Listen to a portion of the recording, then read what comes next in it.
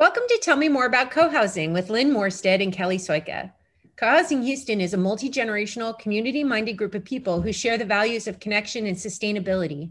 We're developing the first co-housing project in Texas, in Houston, even ahead of Austin. Hi, Steve. Hi, Kelly. Hi. Today, everybody, I have one of our members with us. Lynn Morstead is out of town, so we invited Steve Stelzer to come join us on our podcast and talk a little bit about green, sustainable practices and ways that co-housing really helps people move in the direction of having a more sustainable lifestyle. We asked him specifically because he has a very interesting background. He's both a member of Co-Housing Houston, hooray, and also he's the program director for the City of Houston Green Building Resource Center. So Steve has spent his professional career helping institutions and individuals understand what their contribution can be towards a more sustainable lifestyle. So that's why Steve's here. Hi, Steve. I wanted to ask you a couple of questions about co-housing, kind of how you got here, and then I want to hear your perspective on how it makes life more sustainable to be living in co-housing. So first, would you just tell us your story of how did you get to co-housing? Well, actually, I found out about it from my wife, Kathleen English, who kind of discovered it and synergistically just kind of met with Tom King. And the next thing you know, she's telling me about co-housing, and I had never heard of it. And so as soon as she mentioned, what the concept was of an intentional community where you have people that kind of want to be living in the community and wanting to be friends and basically directing their development, if you will. I just went, that's what I want.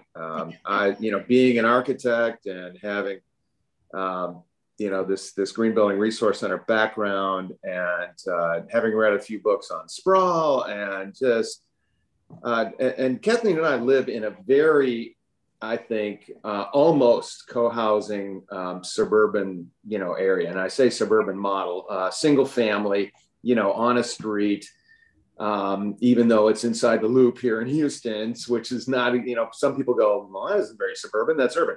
Mm-hmm. Well, okay. But, urban is, what I look at urban is the dense variety where there's multi-story, multi-family developments on the street, and there's transit, and not everybody's driving a car, and it's not kind of a cul-de-sac sort of lifestyle where you're 30 miles out from town and driving into the urban core. So that's what I think suburban is, and this co-housing thing is kind of different than that. We're going to be in this great condominium, 4-story development, basically, and we're going to have all these neighbors close, and we're not driving our Batmobile into the Bat Cave and then walking up, into the safe, secure, keep me away from all the dangerous people sort of fear mentality. So I just think this is going to be fantastic. And that hit me like a ton of bricks as soon as Kathleen started mentioning it. And then, I started going to the meetings, and we were just meeting all these delightful people. And then you and your family came on, and just, oh my gosh, things just keep getting better here, And you stayed, even after meeting my loud, rambunctious family. Thanks, Steve. I love that the density appealed to you, and also kind of moving away from a fear-based mentality that I agree with you, that does drive a lot of kind of planning decisions, to a more open and integrated philosophy with your neighbors. I really like that you mentioned those two things about co-housing. And this co-housing. I was just going to say that probably speaks to your green background too. Is that part of what moved you from kind of, every man, like where we all started, right, to having a greater focus on sustainability and green ethics? How did you make that move in your life? Well, interestingly, I think it started when I was very young. I was in the Boy Scouts, and we grew up in upstate New York, and Boy Scout camp was in the Adirondack Mountains. Okay, so that was heaven. And camping was the best, and canoeing was the best. And so I just developed, my preteen years and then into teenage, just a love of nature.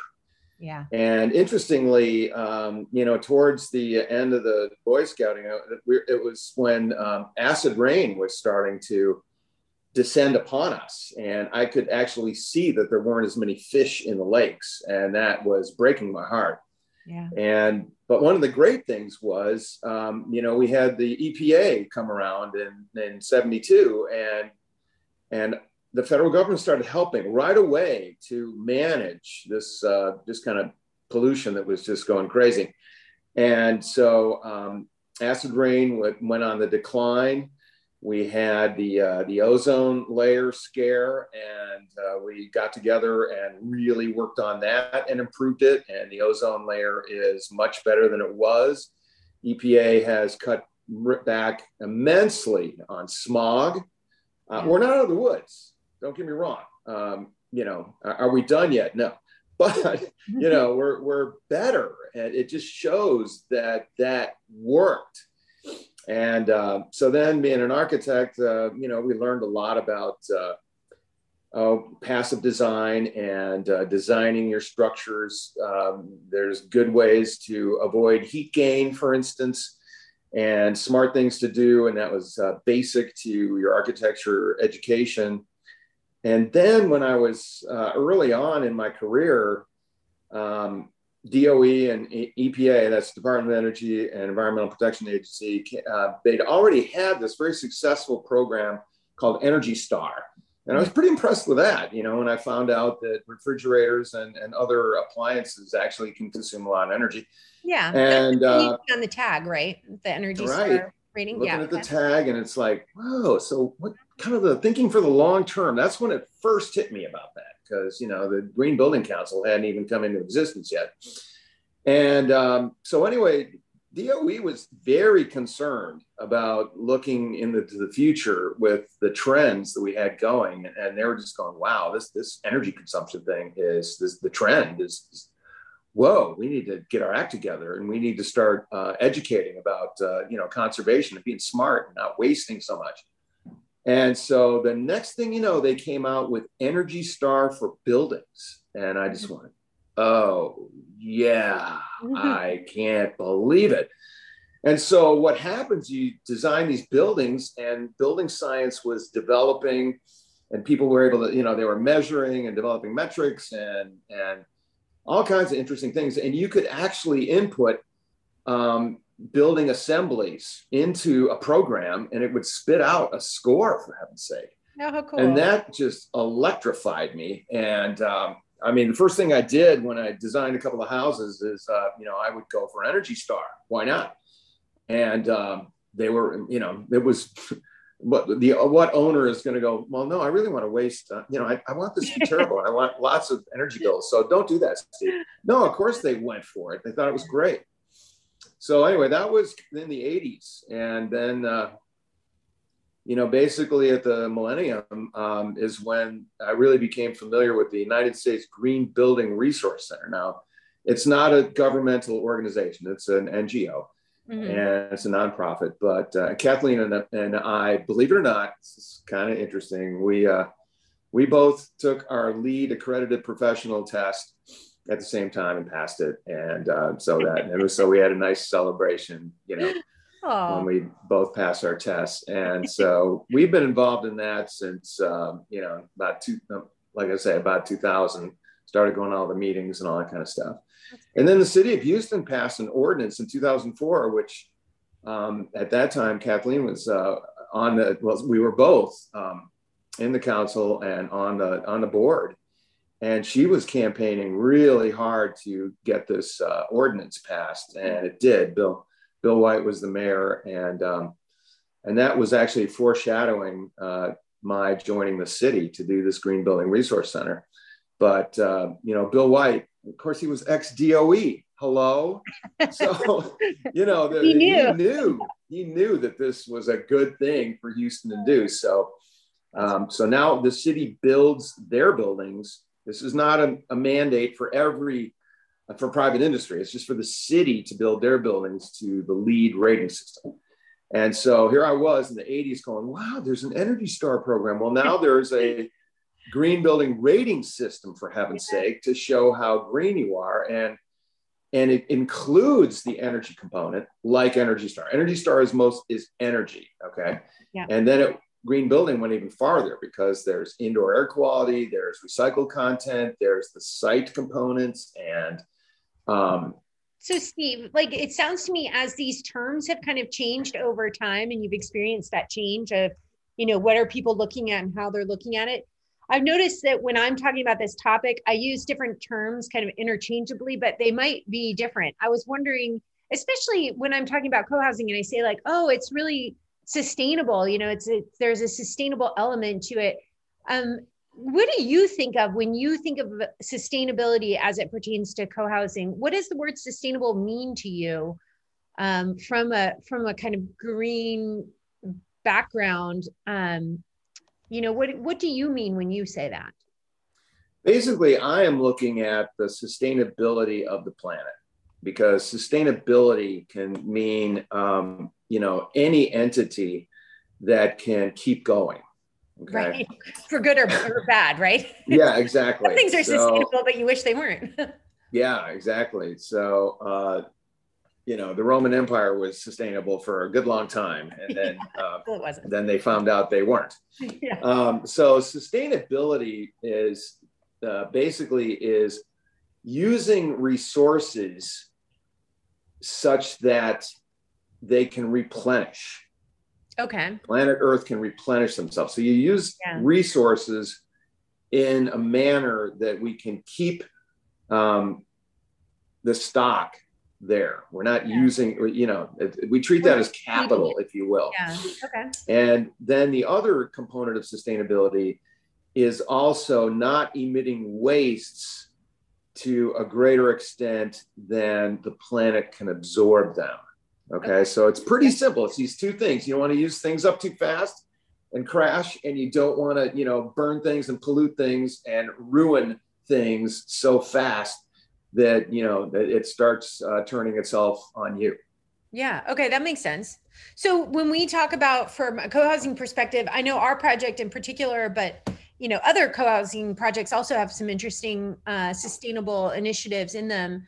Could you talk a little bit about, you know, ways that we are trying not to use up resources too quickly, or ways that we're trying to not leave a, you know, trash pile of energy or trash pile, maybe a literal trash pile, or, you know, all of those other things that co-housers are doing to try to address how sustainable their lifestyle is?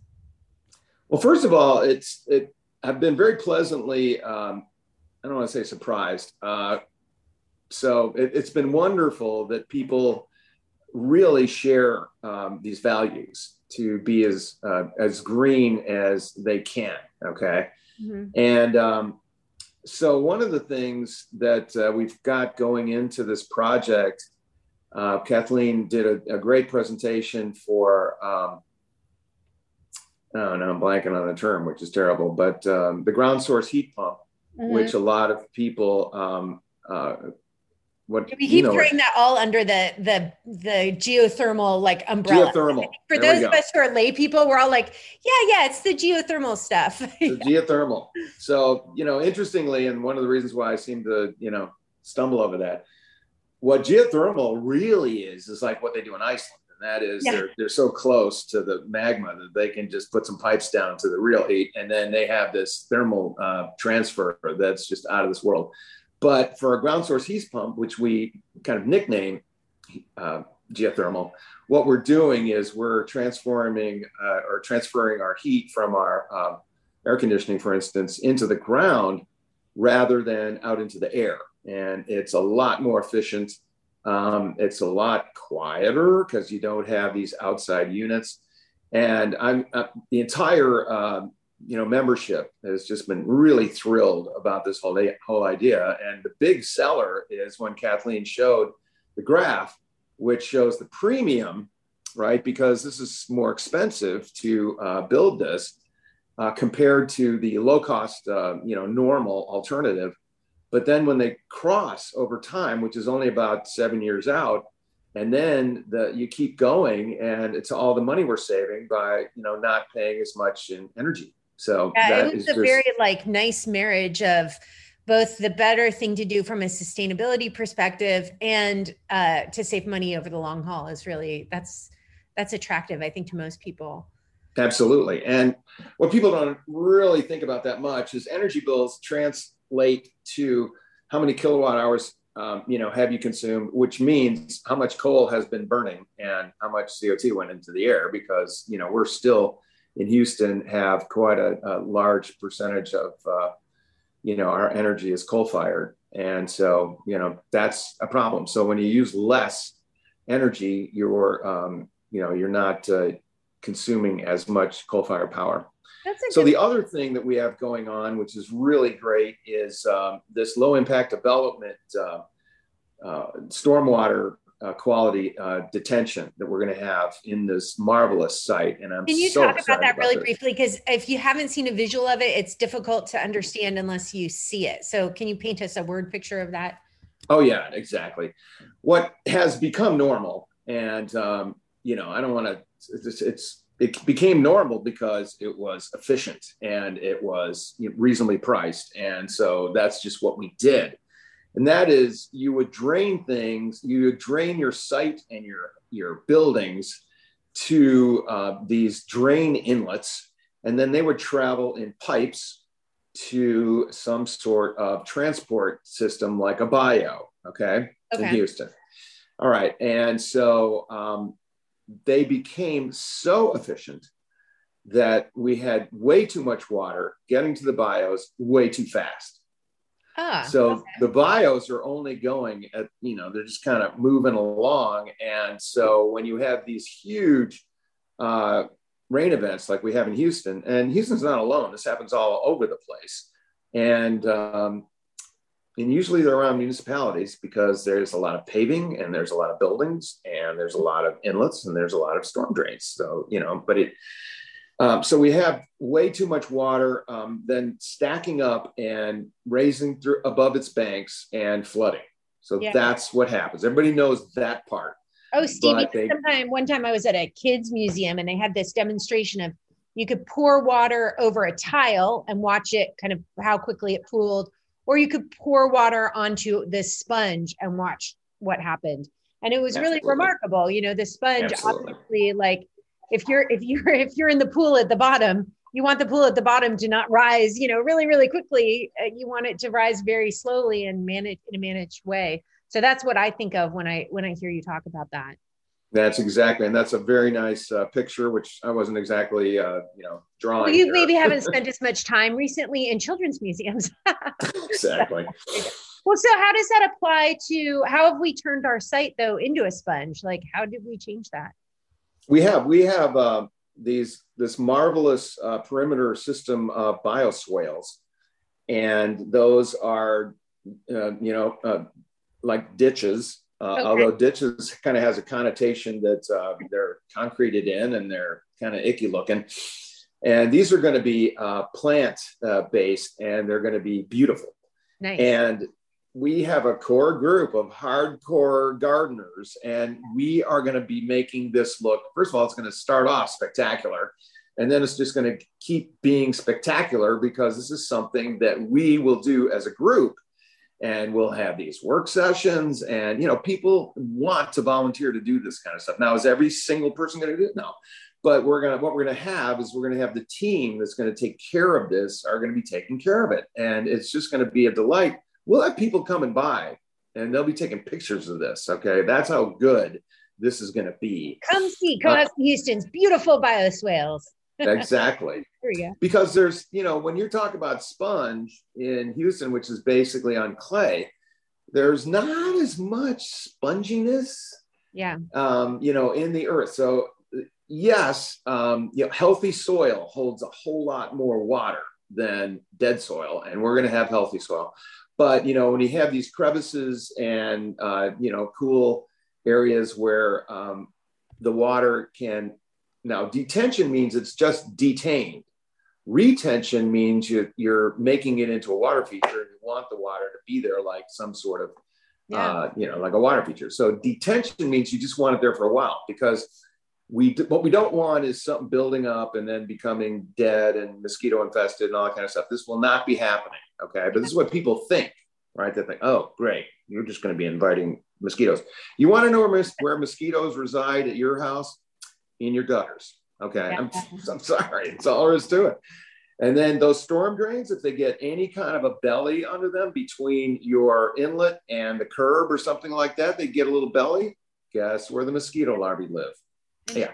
So this having it on the surface thing is actually a complete advantage. And then if you plant beautiful plants and you maintain them beautifully, it is a source of joy and visual pleasure for everyone. So that's what I'm looking forward to. Yeah, I think too, I've been thinking a lot about like closed loop systems and how, what you bring onto a property and what goes off of a property, otherwise known as the Amazon problem, I think, is probably the most visible for people. But it happens in food also, like the groceries that you bring in are only leaving one of two ways. And so, how can you create a closed loop system so that the things are not being transported in or out of your property? And I was thinking about that with the water, that, if the rain falls on us, that it is good for us to try to keep the water there and use it. And then I was also thinking about your composting, you are a diligent composter, that's another example of how co-housing forms a closed loop system. So maybe you could talk a little bit about that, about ways that you see that happening. Oh, yeah. And it turns out there's a good core group of people that want to get involved in that too. Okay. It's going to be, I just think it's going to be wonderful. Now, I don't know what the count is of people that want to come down and dig their hands in the compost like me. Okay. But one of the things I've done over the years at the Green Building Resource Center is I've held master composter training. Nice. And had plenty of students. I just got done with a compost training in the city of Western University Place. They love the fact that I've become semi-expert in this. And so annually, I'm teaching WestU residents how to compost in their backyard. Excellent. So I'm really looking forward to having a system set up. And, the people that know how to do this are, of course, are going to want to participate. And we're going to have this gauged so that we can have all of our residents be able to contribute, and we'll be able to compost probably everything. We'll probably, as a backup, because it's always good to have a plan B in case, anything could happen. We'll probably have a subscription service so that we can have any excess more than we need to make our compost for our own fertilizer. That's the good thing that you were talking about. The closed loop is the food comes in, it gets composted, and then it stays right there because it becomes one of the best, most balanced fertilizers that you can possibly have to sprinkle around on your plants. And we're going to have plenty of plants, and we're going to have a good need for this compost. Yeah. So, but one of the things that doesn't compost well in your backyard, for instance, is bones. And so, like when we want to have ribs, I've tried it. Okay. And so after composting a while, I'm getting ready to harvest it, and I'm pulling out my ribs that I thought, well, I'll just try it to see if this is going to go, and it didn't go.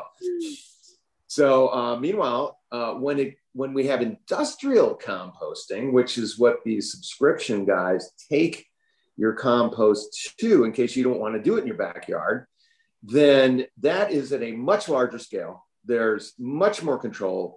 The microbes get to a much hotter environment, and they can burn through all kinds of biological matter. Okay. Yeah. So those bones go. Great. And so that's what I want to do. Listening who are not in Houston, we do not have city composting here. That's right. So, because many people are just like, why aren't you just putting it out? Because your city should pick it up. So Houston, someday, right? But hey, they just started a pilot. Yeah. Oh, good. Finally. Yes. Yay. Yes.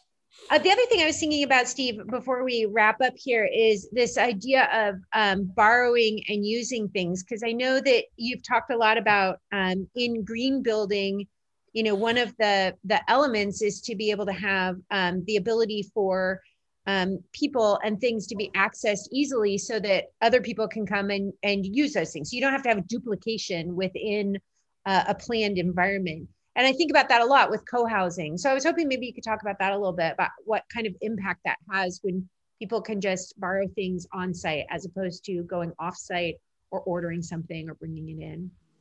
Absolutely. I think we've got a community with a few makers, and we want to have this wood shop and the arts area, and of course we're all going to become much better bicycling people, and I'm really looking forward to that. But this whole sharing thing, I've done repair cafes, okay, where we get a bunch of volunteer handy people to get together, and we put this out there, and people bring their stuff that's kind of broken or they can't fix it or what have you.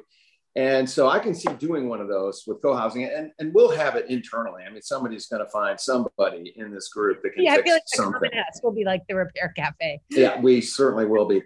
And, the other thing that's so wonderful is while we're doing these repair cafes, we're also trying to get people to learn about Houston Tool Bank, which is a nonprofit that actually has put together a whole bunch of tools that people can borrow, like borrowing from a library, books. You can borrow tools from this tool bank. And then lo and behold, we have 2 members, and one of the members is in that group. I about flipped out when that happened. It's like, wow, we're just getting greener every time we get, more members. So I'm very excited about that. That's awesome. Steve, it's been just wonderful having you. I really appreciate it. I hope that everyone learned a little bit, not only about how Co-Housing Houston is trying to move the needle, but also how other co-housing projects can, or, even just thinking about if you don't live in co-housing, how can you move the needle a little bit personally? Exactly. Really nice. Thanks. Well, thanks for stopping by. I'm so glad you clicked on our episode today. For more information about our project, Co-Housing Houston, go to www.cohousinghouston.com and subscribe to our newsletter. For general information about co-housing, we like cohousing.org. We're really active on social media, so check out what's happening on Facebook, Instagram, and Twitter under Co-Housing Houston. Thanks, Steve. Have a great day. All right, you too. Thanks, Kelly. Bye.